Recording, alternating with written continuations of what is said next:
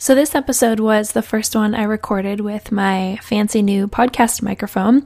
However, at the beginning, I had it on the wrong setting. I had it on like a group setting, not for an individual person recording. And then partway through, which you'll hear, I realized I had the mic backwards. So still a work in progress. But anyway, this is an awesome episode. Allie talks about her miscarriage and also about her rainbow baby, which is just wonderful. So enjoy. Welcome to the Managing Miscarriage podcast. I am Melissa Whitman, founder of the nonprofit One Generation and our current initiative, Managing Miscarriage. I need your help. Let's take this community to the next level. Here's what you can do. Number 1, if you like this podcast, please hit pause and take a few seconds to rate it on iTunes. Number 2, donate through our website, managingmiscarriage.com.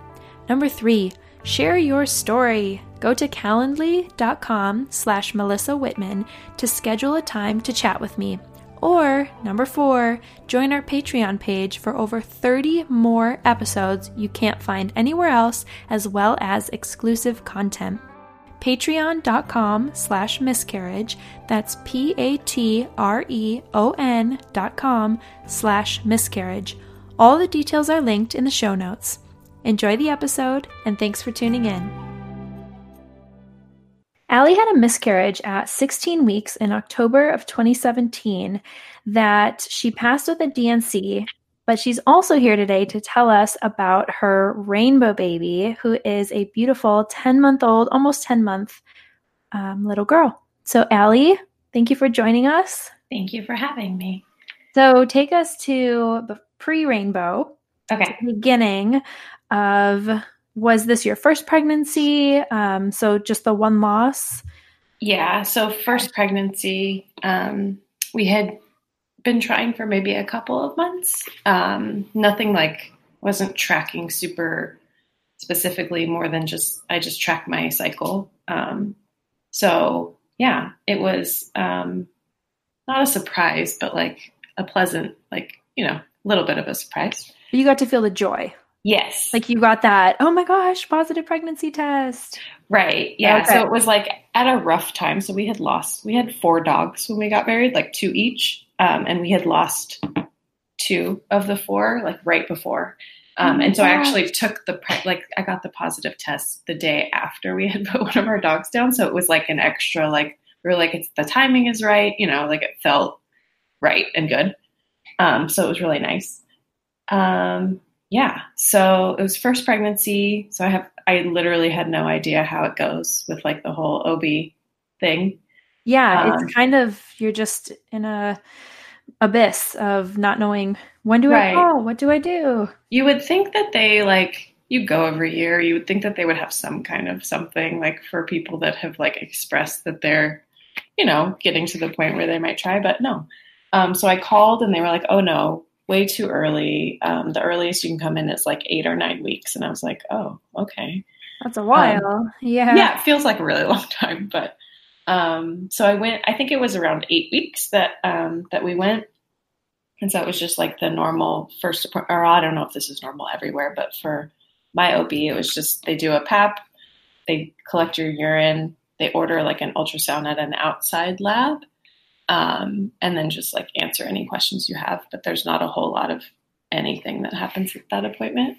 My husband was like, is this what happens when you come, when you go to the OB? And I'm like, pretty much. Yeah. And he's like, weird. Yeah. So I think men are glamorous. just yeah, no.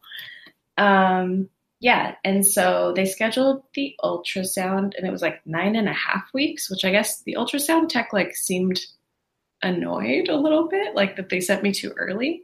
I don't know. It was a little bit weird. So I had the ultrasound. I couldn't really see anything that she was doing because the screen was behind me. And then at the end, she let me see a little bit. So everything looked fine at that scan. Okay. So 9.5 weeks, there's a heartbeat. Everything looks on track. Okay. Yep. And then I had my 12-week second appointment at the OB. And so I had seen the nurse practitioner that I had seen for years that I always would see. So I saw her again at the 12-week appointment. She got the heartbeat on the Doppler like immediately as she placed it on my abdomen. So I was like, oh, okay, that must just be how it is. They sit it on there and they find it and that's it. And those appointments are like super quick. Like unless you have questions, like nothing really happens.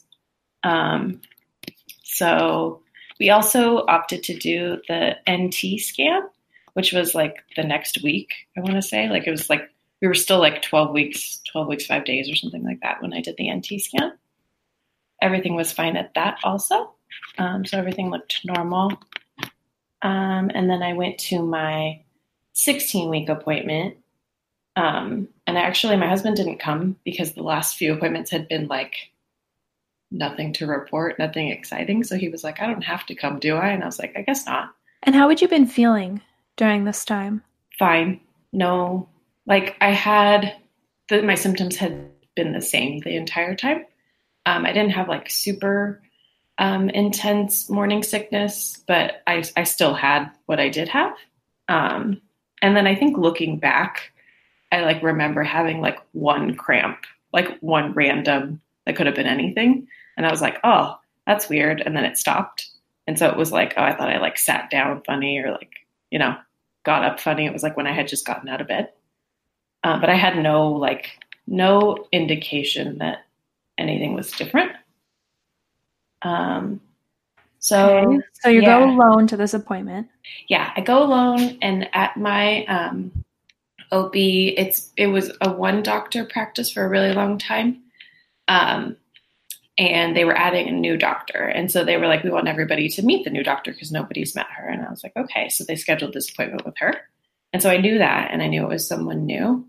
And she came in, introduced herself, and kind of just like asked how I was doing. And then she went to find the heartbeat with the Doppler. And as I like laid down, she was like, oh, you're so tiny. And I was like, oh, okay. Like, I don't know. You're not very far along at 16 weeks, like not a whole lot of showing, you know? Pregnancy. Yeah. So I didn't really think anything of it, but I was like, oh, okay, I guess, I don't know. And she was having a hard time finding it. So she was kind of like searching around, and then my heart rate was kind of like racing. And so she could tell, obviously, because she was looking for pulse, and she could feel mine. And she was like, are you nervous? Do you feel like something's wrong? And I said, no, I'm nervous because you can't find a heartbeat. And she found it right away last time. And she's like, okay, I'm sure it's fine. It might just be positioned differently. Let's go to the room with the ultrasound. So that room that I was in didn't have an ultrasound machine. So we went into the other room, and she turned it on, and it was again behind my head. So I couldn't see anything, but she was totally silent. And like took kind of a while. And so I knew that there was, was something wrong, obviously. And so I'm like trying to hold it together, not doing a great job. And so she just, and I guess it was like kind of a blessing in disguise that it was the OB, because I think if it was somebody else, they may not have said anything. Like they may have made me waited. Yeah. So she asked me if anybody was in the waiting room with me, and I said no. And she said, I'm really sorry. I don't see a heartbeat. Oh. Yeah. So I was just like, I didn't even know how to feel. It just kind of feels like everything kind of like drops. You just don't really know. It was just not something that I was expecting. Right.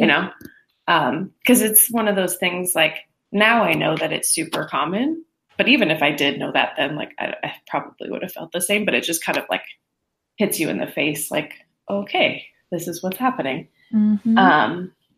So she left and said she would be back because she was going to order like a stat ultrasound at a different lab. They didn't do like official ultrasounds there, I guess. I don't know. She didn't really, or maybe I didn't hear the explanation of what that meant, but they were going to order it at the same lab that I had my first ultrasound. Okay.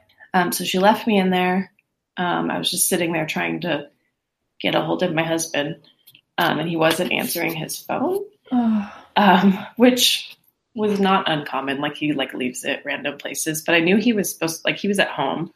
And it was right after the iPhone update came out with like the do not disturb while you're driving.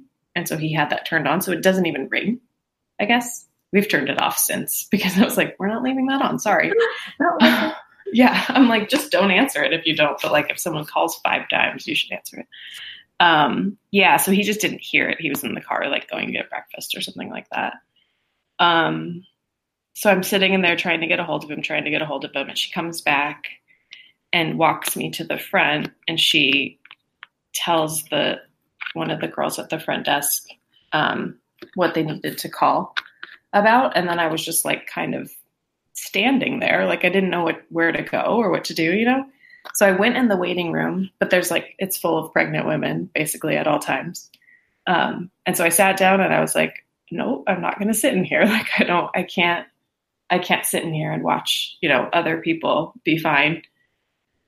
So I went in the hallway and I kept trying to call my husband, and then I just called my mom. And she answered on the first ring. And she happened to be home from work that day, which was just like it was a random Friday, and she had just taken it off like for no reason. So she lived right near the office. So she came and just tried to call my husband over and over on the way there, and finally got through to him. So they both came, and they went inside to see what was going on and what I was supposed to do. Cause I didn't hear them tell me if they were going to call me and tell me where to go. Like I had no idea. I was just kind of frazzled. And so I ended up going outside because in my OB's office, like the medical office, it's 2 OBs right across the hallway from each other. So I figured that was a bad place for me to stand. Yeah, it was just like too much. So they ended up getting me a stat ultrasound at one of the labs that was like a little bit further away, like not super far, like 2 cities away. But so we had to drive there right then, but they told me I had to drink 30 ounces of water or whatever they make you do, which is not easy to do when you're like crying and trying to like get a hold of yourself. So they gave me like 2 little cups of water, which was not enough. And I'm like a full-on rule follower. Like I'm super like, it's just like part of my personality. Like if someone gives me a rule, I'm going to follow it. So we stopped at Starbucks to get another bottle of water because I was like, well, if they're going to make me drink more water sitting there, I might as well do it on the way. Mm-hmm. Yeah. So then we go inside the lab. We sat there for quite a while waiting because I don't know that they really had time for me, but they squeezed us in. And is your mom still with you? Is it just, it's you? Me and my husband. Okay. My mom didn't come. She went home after that. And then I had her tell, I think I don't know who it was that was waiting for like, they knew I was going to the doctor, and I had her tell like my sister, and my dad. My parents aren't together, but I just didn't want to be the one that have to like, she started basically the telephone tree. Oh, for sure. For me. Yeah. Let her handle that. Yeah. Okay. So you're waiting at the lab. Yep. And so I'm like shaking at this point because I'm like, have chugged a bunch of water and I'm just trying not to lose it in the waiting room. They finally call me back. They didn't let my husband come back with me. Really? Yeah. Even knowing that it was a loss. Yeah. And I think that might have been why. I don't know. It was really, and I was like, really? I don't know. And I don't know in that situation, like now, looking back now, if I had pushed for it, if they would have let me, it was really strange to me. But it must just be their policy. I don't know. It was really weird. And like, just kind of a bummer. I just like, okay, so I have to see her alone again. Yeah, super bummer. Yeah. So they like had me lay down on the table, and my bladder was too full. So I had to go empty my bladder, and I was like, oh, cool. So I did that for nothing. It was just like something else to be mad about. It was, just like transferring the anger. So I came back, and the tech said nothing the entire time. Like the entire time, other than like repositioning me or like needing me to move over or something, like never said a word to me. Which I think is kind of common when I hear like other stories or read other stories, like they're not allowed to say anything, which I don't know why at that point it mattered, but she didn't say anything.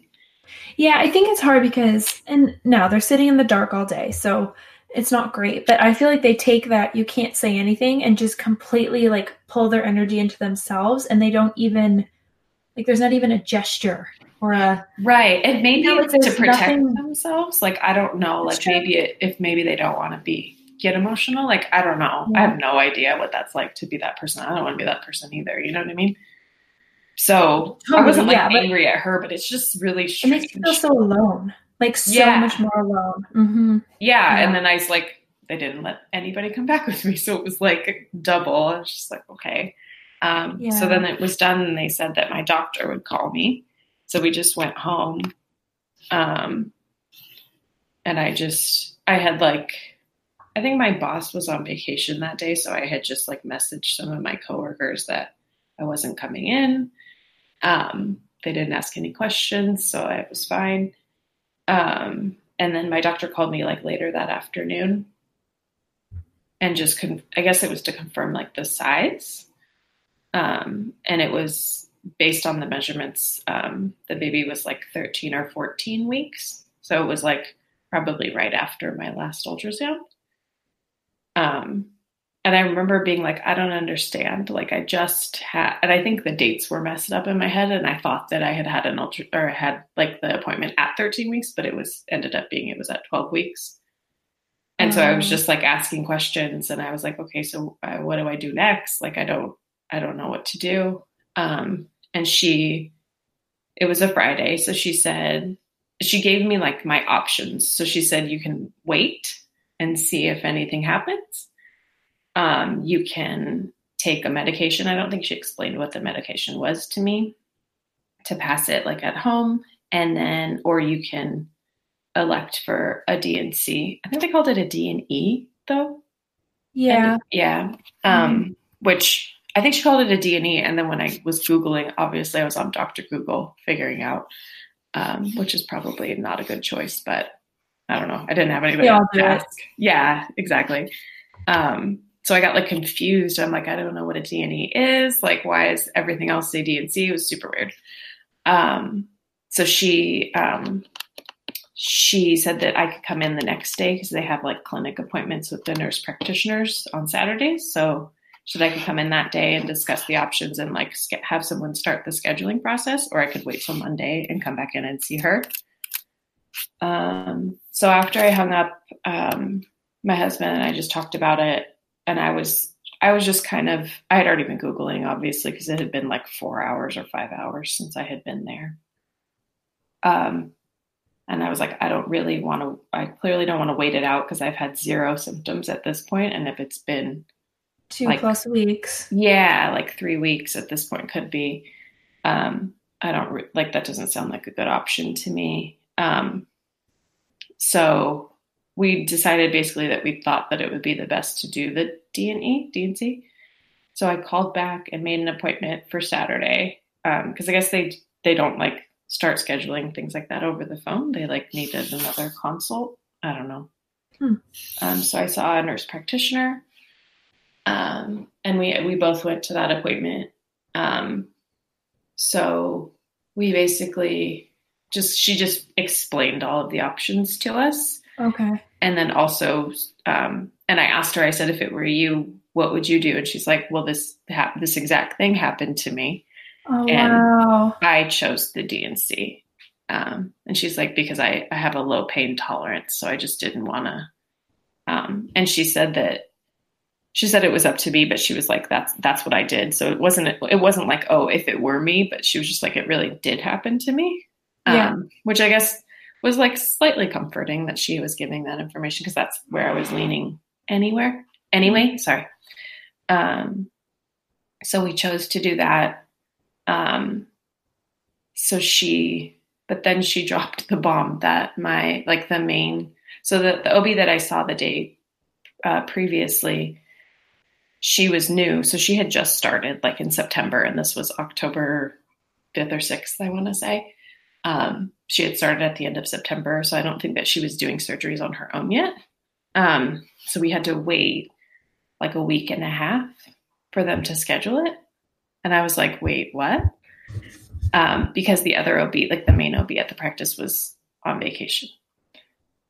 So I was like, I don't understand how that could be, like, you're going to make me wait a week and a half. And they were like, and I'm like, is that a good idea? And she said, it'll be fine. Like it should be fine. She's like, unless you start bleeding or something and you start bleeding a lot, you should be fine. And I was like, yeah, like physically that's fine. But so we scheduled it for the first that we could. And then we basically just had to wait. So the week and a half? Yeah. You had to, sorry, I just flipped my mic around. I think I had it backwards. Using this new mic. Oh my gosh, I'm sorry. It's okay. Okay. So it's a Saturday and they're literally like, okay, you've been waiting almost 3 weeks, but we're going to make you wait another week and a half. There wasn't an option of like, you could go to this hospital, you could do that. Like that was the only DNC option you were given. Yeah. Yes. I didn't ask. I was like, can I just go, see, I guess now I know like there are doctors on call like that I could have, but they didn't give me that option and I didn't think to ask. I was just like, that's it. That's my only option. And she said, yes. And so we were like, kind of like, oh, okay, like we don't know what we're doing. They do is what I was assuming. You trust them and you're in a complete fog of like my world just crashed down. Okay. Yeah. All right. So you scheduled it. So it was scheduled for a week and a half, like October 18th. So it was Saturday and it was not the coming Wednesday, but the Wednesday after, which felt like an eternity at that point. So we went home and then. Did you go back to work? Did you how are you feeling? I did. So I felt physically fine, sort of, I guess. Like, I don't know that I knew at that point how I felt physically. Mentally, I didn't feel so good. Right. But so I emailed my boss, which I should have waited till Monday when I knew she was back. But I just emailed her, and they had given me like an off work slip. You know, they do that for when you're when you get to 38 weeks or whatever, 36 weeks, they give you like the paper. It was like the exact same thing they gave me later on. But so I sent it to her and I said, and I told her what happened because I had already told, her and my coworkers like that I was close with at like 11 weeks, I want to say, that I was pregnant. So they knew. So I sent it to her and I was like, if it's okay with you, I'd like to work from home during this time. So I have something to do. Like, I don't want to go into the office because I was like kind of afraid at that point that now that I knew, that it might like start, like it might actually be, because it was like a miscarriage, right? But I was afraid that if I had to wait, a week and a half, that it would like start happening. Oh yeah. So yeah. So I was just like, I drive like an hour each way. And I was like, I don't want to be stuck that far away if something happens or if I start feeling crappy, So, and she said that was fine. So I worked from home, while I waited basically, which was a good choice, I think, for me. I think that I would have just wallowed the entire time, which I did some of it, but at least I had something to like focus on. And I didn't have to think about like being behind at work when I got back. So I worked from home until that next Wednesday. So it was just kind of like, I don't really remember what I did or what I was thinking during that time. Like I just going through the motions. Yeah, I like did my work. I binged watched things on Netflix. Oh my gosh. The best thing to do at that point. I just like needed like trashy TV. I like watched this trashy Canadian like soap opera. I don't know if it's a soap opera, but it was like some horse ranch show.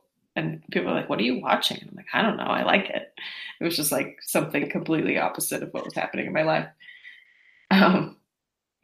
So, and nothing really, I think it was not until like a couple days before the surgery was scheduled, I started spotting. And so I was kind of emotional about that because I was afraid that it was like I had waited this long and then I was just going to have to go through it like at Yeah. home. Mm-hmm. Which at that point I just like didn't want to do. I just wanted it to be like done. Like I Yeah. just wanted someone to finish it for me. Um, yeah. So So you were spotting like just a little bit. Did it increase? yeah, it didn't, it was like if I was like up and about a lot, it would be like a little bit more, but it wasn't like I didn't have any pain really. Okay. It was just like it was just a little bit. I was afraid, like I was terrified that it was going to just keep increasing, but it didn't. It was fine. And then it came to surgery day, and so So that October was like October 18th or 18th, whatever. Okay. yeah. So they had me go in. I want to say I didn't have to go super early. I want to say my check-in was at like 9, but I don't think that I ended up, they like, you can't eat, can't drink anything. So I was waiting for, I don't know that they took me back until like 4 or 5 hours later. So that was a bummer. So we were just hanging out. Everybody that was in like the outpatient surgery, like every bed next to me in this room, like had changed like 2 or 3 times by the time they called us. Oh my One gosh. one of the nurses had like gone on lunch and came back, and she was like, "You guys, what happened? Why are you still here?" And I was like, "Yeah," because she had checked us in like 4 hours earlier. Oh my gosh. Um, What? Even she was surprised that we were there. Yeah. So, and then they like, I had only ever had surgery once before, and it was like knee surgery. It wasn't like at a hospital. It was at like an outpatient facility. So I had never really gone through this process, but it's just like, it's like the most uncomfortable bed you've ever been in. Like you're just sitting there for forever. And they took us into like the pre-op, like waiting area, another room where there was only a few other people. And it's just kind of, because I waited so long, there were so many different nurses. I had to explain myself like over and over why I was there. Because everybody asks you why you're there. Do you know what procedure you're having? Like they don't really read the chart. I guess I don't know if that's a normal thing, but I was tired of explaining it at that point. The nurses in the pre-op waiting area were super nice. One of the guys, he was adopted, and he was telling us about how he was like, "I'm really sorry that you guys are going through this, like, but I hope that you try again, or if you really want to start a family, I'm adopted." And I was like, it was like a weird thing to like bring up, but it was kind of nice. He was trying to relate. Yeah. Yeah, that's sweet. Yeah. So then my doctor came in. So the original OB and then the OB that I had seen that day was also there. So they both came and talked to us beforehand, and the anesthesiologist, all that stuff. And then I had the DNC. And the only part of that was a little bit strange when I was like waking up in post-op. I could hear the nurse like on the phone. I hadn't like opened my eyes yet, but I could hear her on the phone telling whoever she was telling that the doctor that had done the surgery was the original OB that I had seen. Like I heard her say her name, and they were like, "Oh yeah, it says on the paperwork that it was the other one, but it ended up being her." So then I was like upset again because I'm like, "Oh, so I waited a week and a half, but I didn't need to. He didn't even do the surgery," which was super annoying. Yeah. So I don't know if it was like she wasn't like cleared to do them on her own and he just had to be there. I don't know. I never really asked because I was at that point. I was like, I'm just going to find another OB. I think I'm done. Yeah, it's just going to be more upsetting. Yeah, which I didn't end up doing. I ended up going back to the same one after, but it ended up being fine. But I was just like, I don't know if I'm annoyed just because to be annoyed or if it's like a weird, like it was actually strange. I think a little bit of both. I think it's a little bit of both. Yeah, being annoyed or whatever you're feeling in that moment is so completely fine. But yeah, that is a little odd. It was strange. Yeah. And then they didn't really explain to me, but I heard the nurse also say that I was almost done with my Pitocin. So I guess they gave me Pitocin to like contract my uterus again, which I didn't know was going to happen.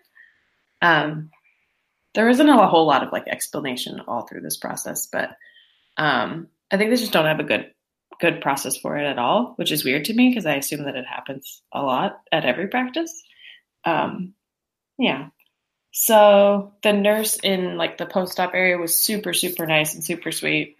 She explained everything like in the discharge to me a lot. She was the only one that explained pretty much anything to me.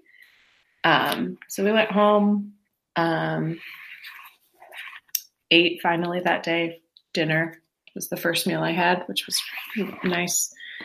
Yeah. And then my recovery wasn't bad at all. It was, I had some bleeding, but it wasn't like bad at all. Like I expected it to be a whole lot worse than it ended up being. And it was only for a few days.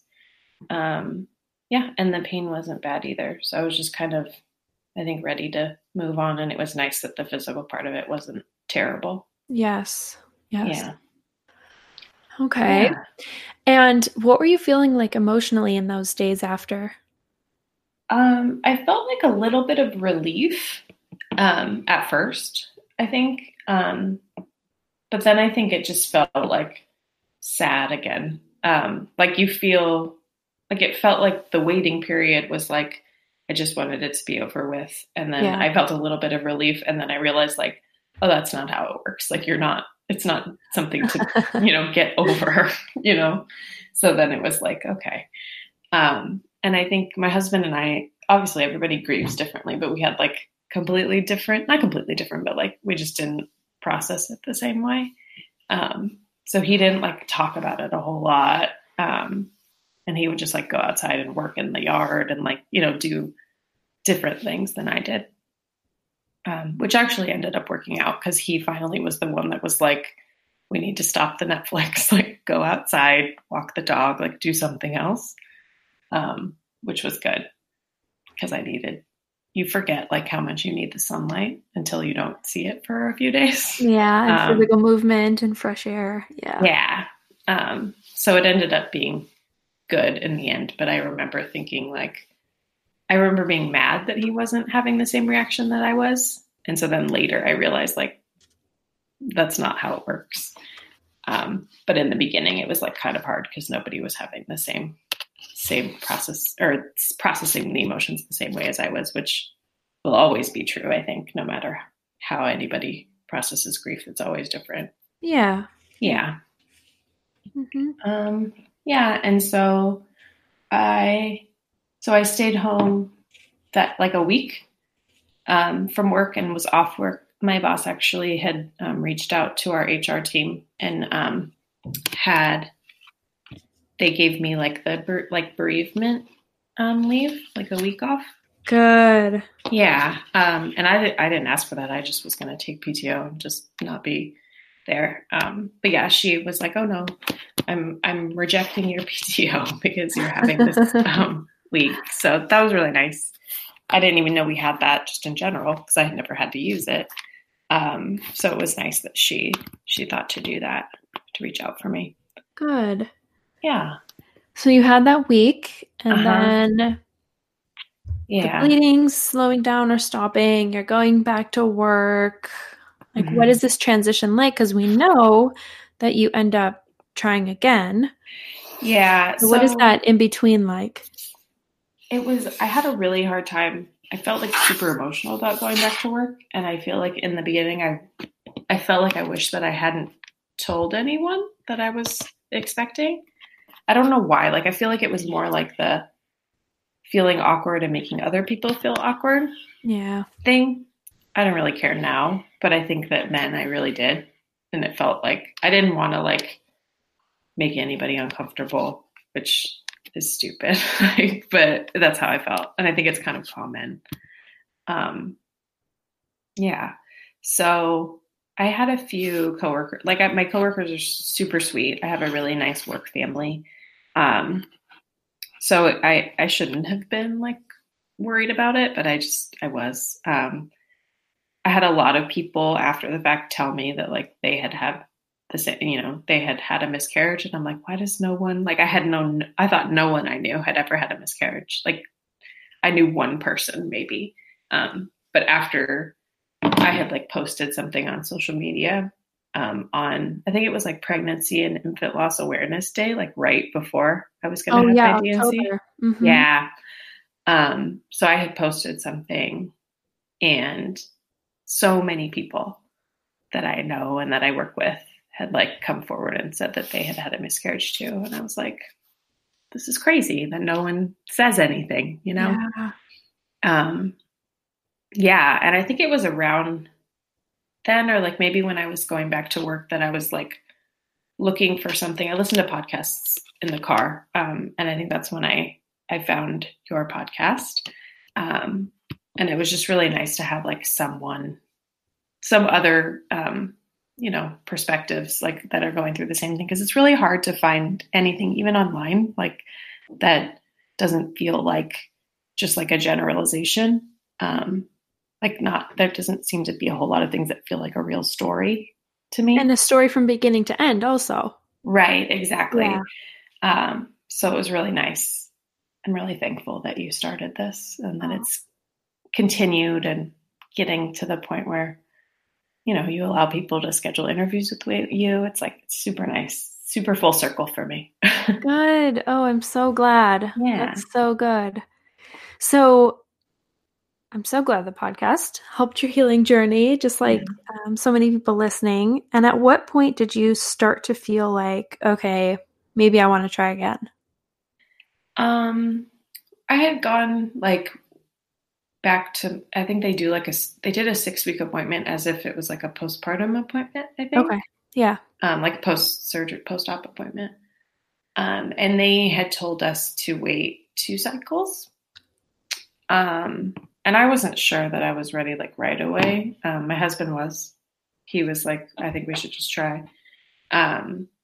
So that post-op appointment was kind of awful. So I was like upset all over again. Because they basically like don't have a process for it, and they give you like the postpartum like survey to fill out, where it's like, I think it's like a PPD screener. So it's asking you about the baby. It's asking some of the questions. It asked like pregnancies. It had like, some of the questions like felt that way. I don't really remember if the paper thing was, but like when I went to the back and they were taking my blood pressure and stuff like they knew at a normal appointment, I had to explain myself to every like tech and every nurse. And I was just like, no, like I'm not here for a postpartum appointment. Like, I don't know how many times I have to say it. I think I snapped at one of the girls because I was just like, it was the 3rd time and I was like mad. So were they asking like, how were they not getting the point? What were they saying to you that you knew they didn't know? Were they asking about one of them? Were they? Yeah. Yes. One of them, like, I think more than one of them asked, they were like, oh, did you have a C-section or did you have a vaginal delivery? And I was like, neither. Like the first time I didn't know how to answer. I was just like, what? Like, why are they asking me that? And yeah, the second time I was like, if you could just read the chart, like I'm here. And I told her, I was like, I had a D&C, so you shouldn't be asking me those questions. Yeah. I got upset. The one girl. Oh, as you should. Yeah. And I told the doctor when she came in, and she asked me how I was doing, whatever. And she asked me like physically, and then she asked me how I was doing emotionally. And I was like, well, I felt okay today until I had to come here and have people ask me over and over the wrong questions. And she apologized and whatever. And I said there should be a process. Like there should be something like 100%. This happens to a lot more than just me. And I know that this exact thing has happened to more people in this office because it's clear that there's no, there's no process. Yeah. Yeah. So, boo.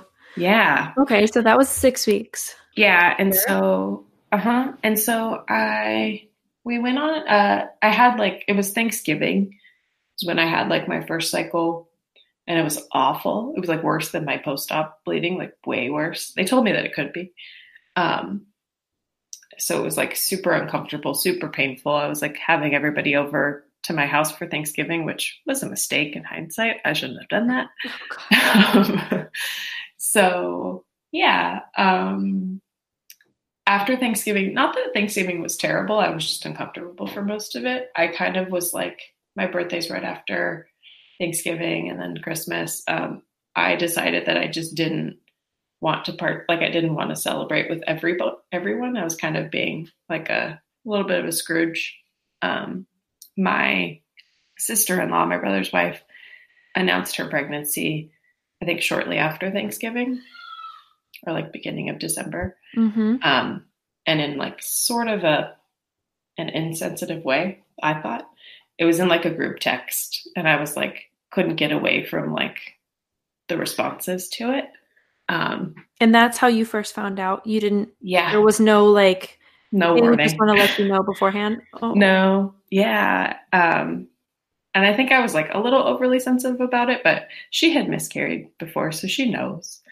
So it was like a little bit of a pain point for me. And I had to say later, I was like, can you please not add me to group text messages about things like that? That would be great. Because I'm like, I didn't, and later I obviously didn't express my like congratulations to them at that point, which was kind of selfish, but I just couldn't join in on it at that point. So I congratulated them later separately, not on a group text. Yeah. And so I went on vacation for my birthday. We went to Sedona. We took a road trip to Sedona with our dog, and I decided to start trying again. So it had only been one cycle, but we tried anyway.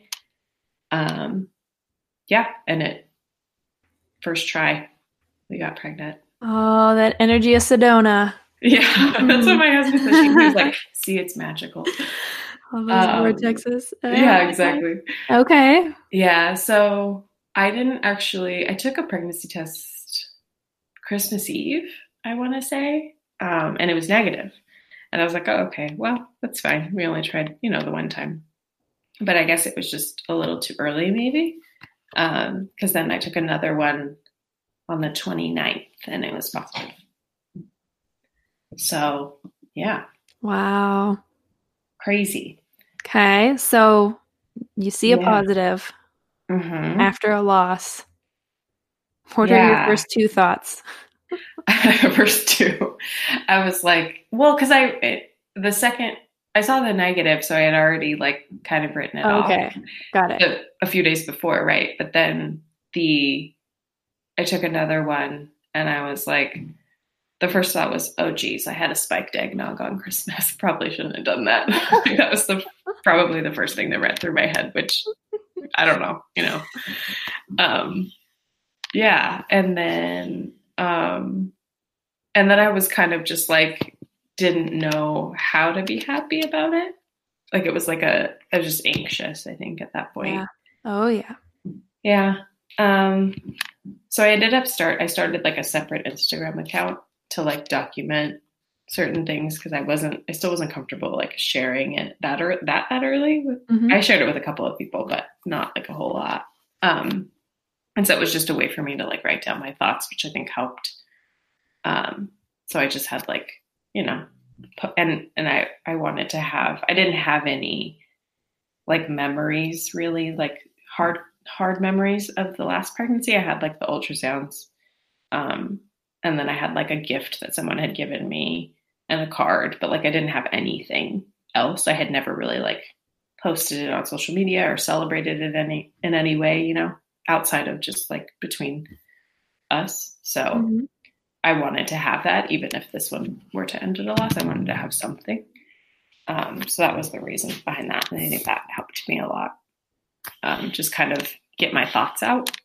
And like kind of when you write things down, like sometimes when things are like irrational in your head, like if you write it down, you're like, oh, that's not how I should feel in this moment. Like it was nice for me to be able to do that.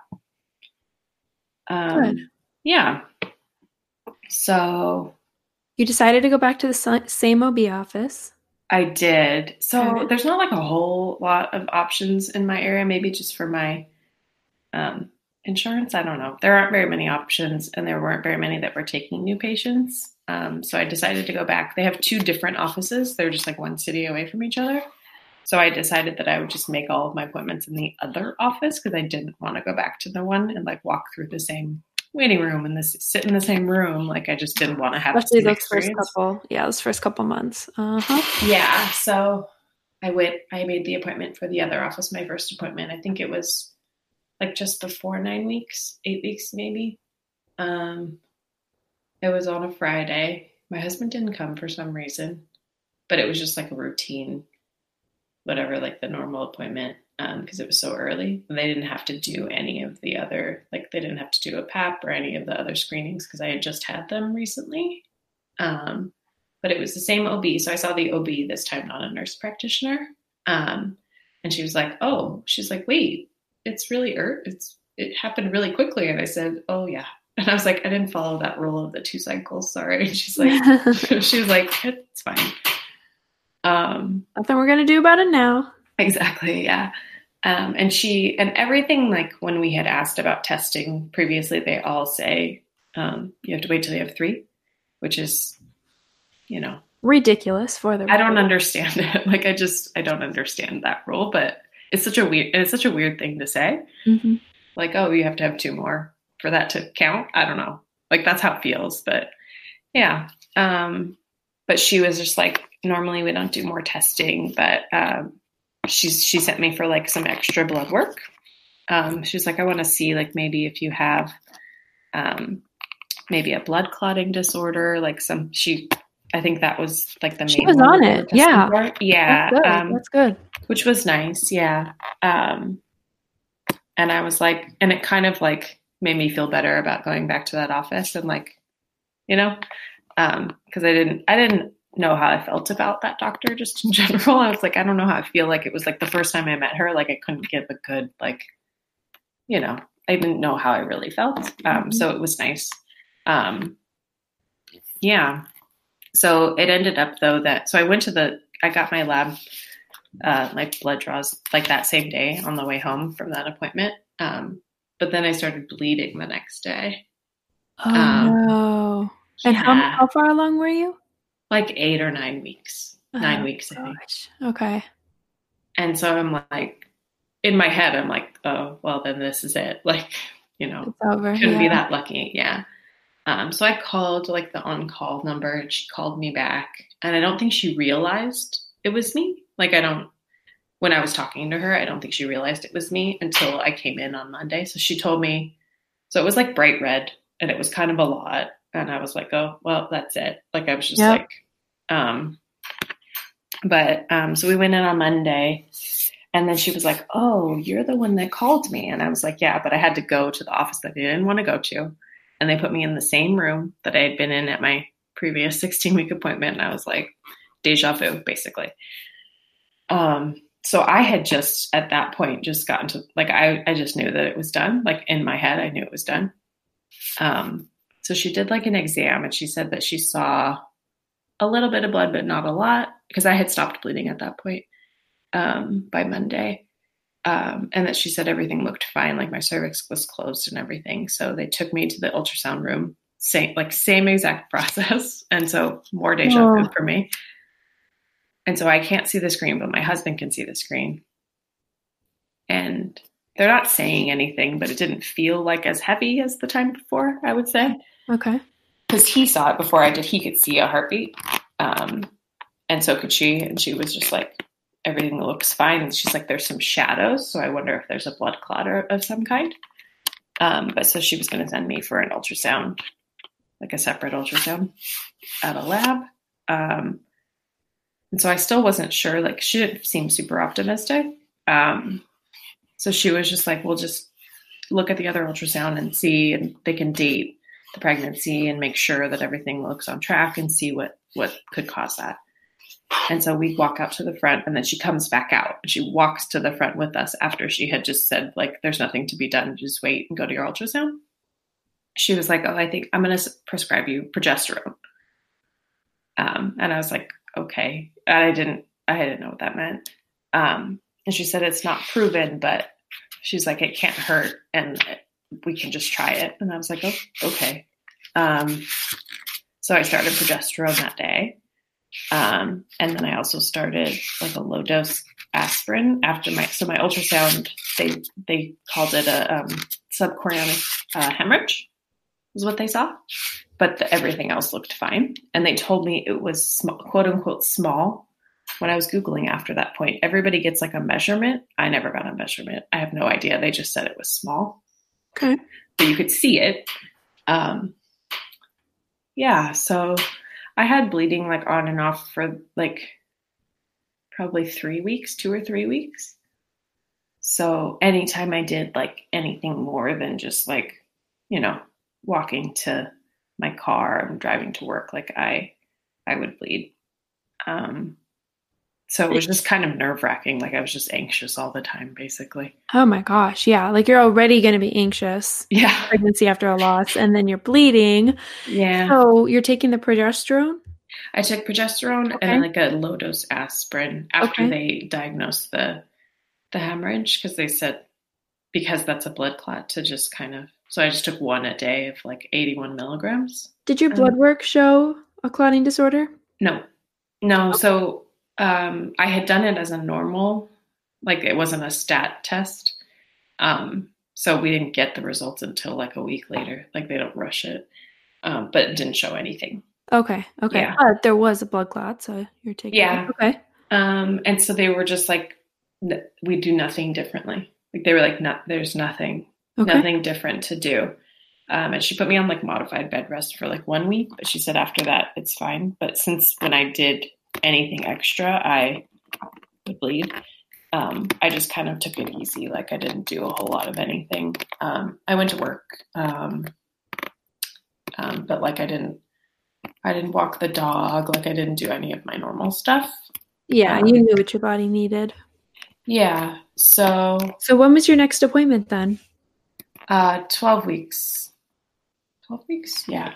So I did the NT scan again. And they still saw the blood clot, and it looked big to me. And so I guess the tech wasn't going to say anything. But I brought it up. I said, do you see it? And she said, yeah, I see it. She's like, I'll print it out and I'll do like an extra shot for your doctor. And I said, okay. And I was like, does that look big to you? And she was like, no, not really. But like, she didn't say a whole lot else. It was nice of her to say that she saw it. Yeah. But everything else looked normal. Okay. Yeah. And then, like I started to feel a little bit better about it, like around, I would say like 18 weeks. So I had my 16-week appointment. Okay. So past that previous threshold. Yes. That was the one I think that I was waiting for to feel a little better. I don't know why. But I felt like it was just like, because even totally makes sense. Yeah. Just like getting past that point was like, felt like a little small victory. Oh yeah. Yeah. So I announced on like social media and to my coworkers and stuff. I had announced to like close friends and stuff already and my family. But I announced on social media at 18 weeks. And then I had my anatomy scan at 20 weeks and the blood clot was gone. So everything looked normal at that point. Good. Yeah. Yeah. And then there was just like some random hiccups that like made me a little bit nervous. So the tech that put in the measurements on the anatomy scan, like, I don't know if she flubbed the numbers or she was doing the wrong thing, but my doctor like panicked a little bit because it basically made it seem like the baby was really small.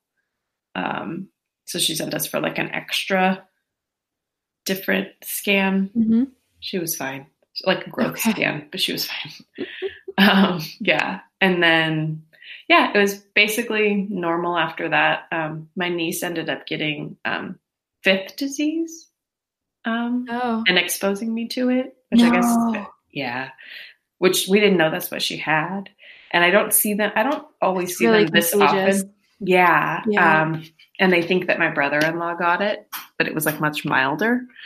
But I had seen them like 3 weekends in a row around that time. Oh my gosh. So because my sister called me and she was like, the pediatrician said that you should call your OB. And I was like, oh, okay. I'm like, I'm sure it's fine. My sister was nervous. Yeah. And I was like, I'm sure it's fine. Like, I don't know. I'd never heard of it. And my mom had never heard of it. And I'm like, oh, that might be bad because that means I didn't get it when I was a kid, right? So I started Googling it, which was a bad choice, and I was getting nervous. But when I had an appointment already like the next Monday. So I told my OB, and her face when I told her, she was just like, oh, geez. And I was like, oh, is it really bad? And she's like, well, it could be really bad. And she's like, all right. And so she sent me to the perinatal center to get they did a scan to like make sure all the blood flow was correct. Okay. And it was fine. They made me do it one more time, like a week later, just to make sure. Okay. But the doctor there was like, I've hardly ever seen where even when people get it, she's like, it hardly ever happens. But when it does happen, it could be really bad.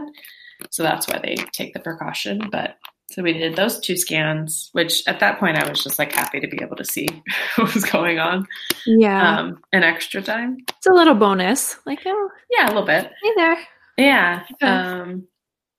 Yeah. And then that was the last thing. So like the day that I told my OB that they couldn't get me in at the perinatal center. So she told me to go to labor and delivery to get a non-stress test.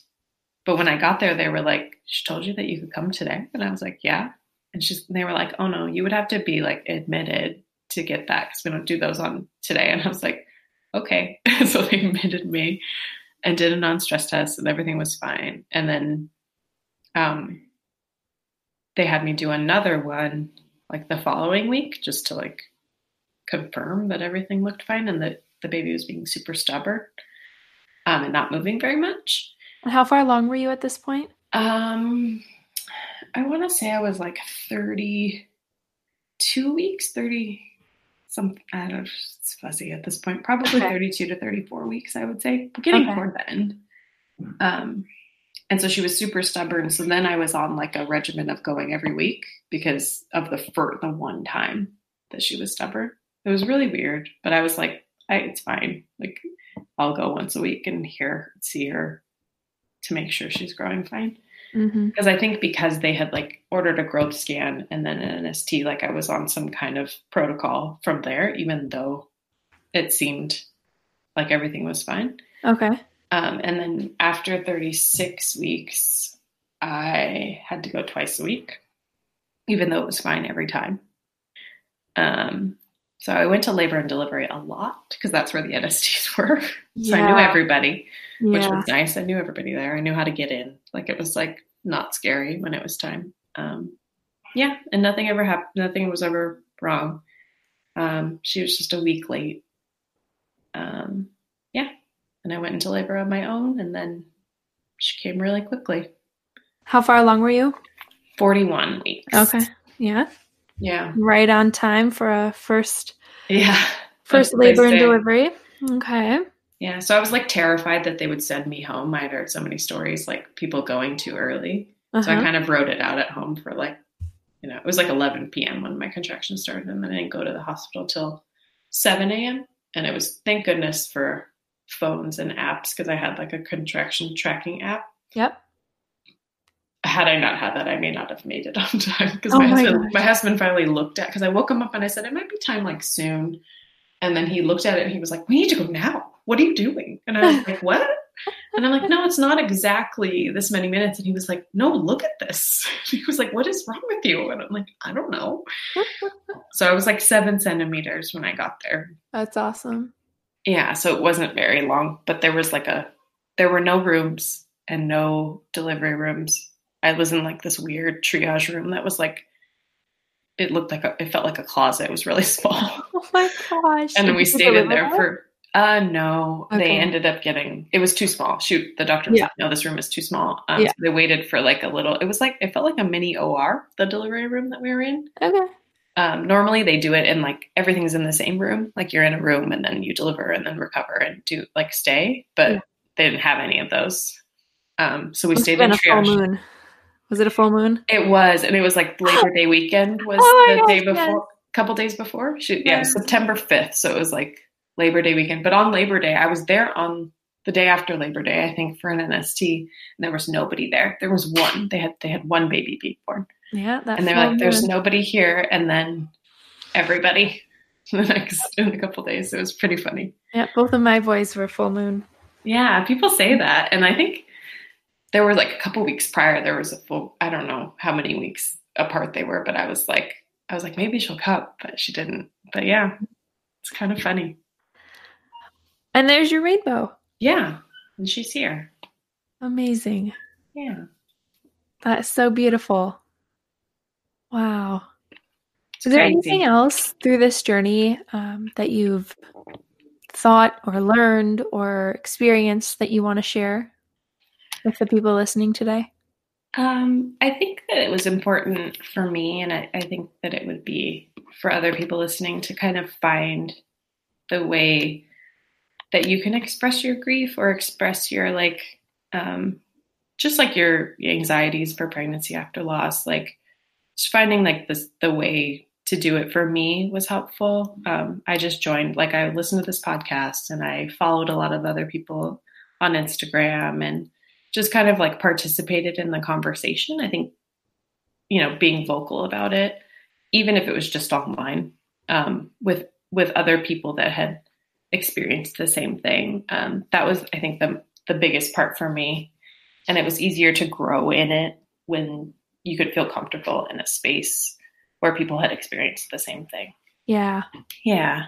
Yeah. And so I had on my due date, my original due date for the first pregnancy, that was how I first donated to your podcast. That was one of my goals was to donate to 3 different places. So one of them was just like a normal charity that I had donated to before, but I just wanted to kind of it should have been a happy day and I didn't want it to be a sad day. So I wanted to kind of pass it on. Yeah. That was really helpful for me too. I wanted it to be if there were a baby here, it would be a happy day and there would be joy, in the world that day. So that's how I kind of did that. And it actually, one of my friends donated we didn't name the baby, but in the baby's name. And then that started it for me because she had remembered the due date. Oh. Yeah. And then so I did it. And then I posted about the things that I had donated to in the little, in the forums that I follow and on my Instagram and stuff. Mm-hmm. Yeah. So I think that was for me, finding the way that it felt, finding a way to feel good and sharing, I think was the best part for me. And that's why I wanted to do this podcast too, even though it was scary. Yes. And thank you so much for taking the time to do it and being brave. Thank you for doing it. It's so nice to have something like this. And I'm so glad that it exists and it's there for everybody. Hey, you, stay connected. Find us on Instagram at Managing Miscarriage, on Facebook at Miscarriage Nonprofit, and don't forget to download the free e-guide on our website, managingmiscarriage.com.